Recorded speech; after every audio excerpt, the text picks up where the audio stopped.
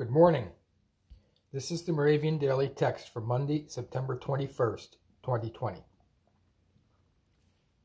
The text today is Psalm 88, verses 8 and 9.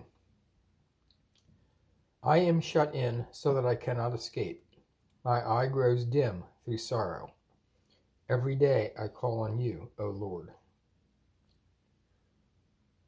The teaching text is John 17, verse 15.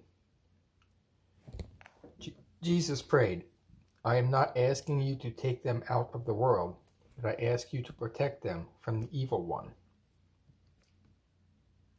Let us pray. There are times, Jesus, when we feel challenged, overwhelmed, defeated.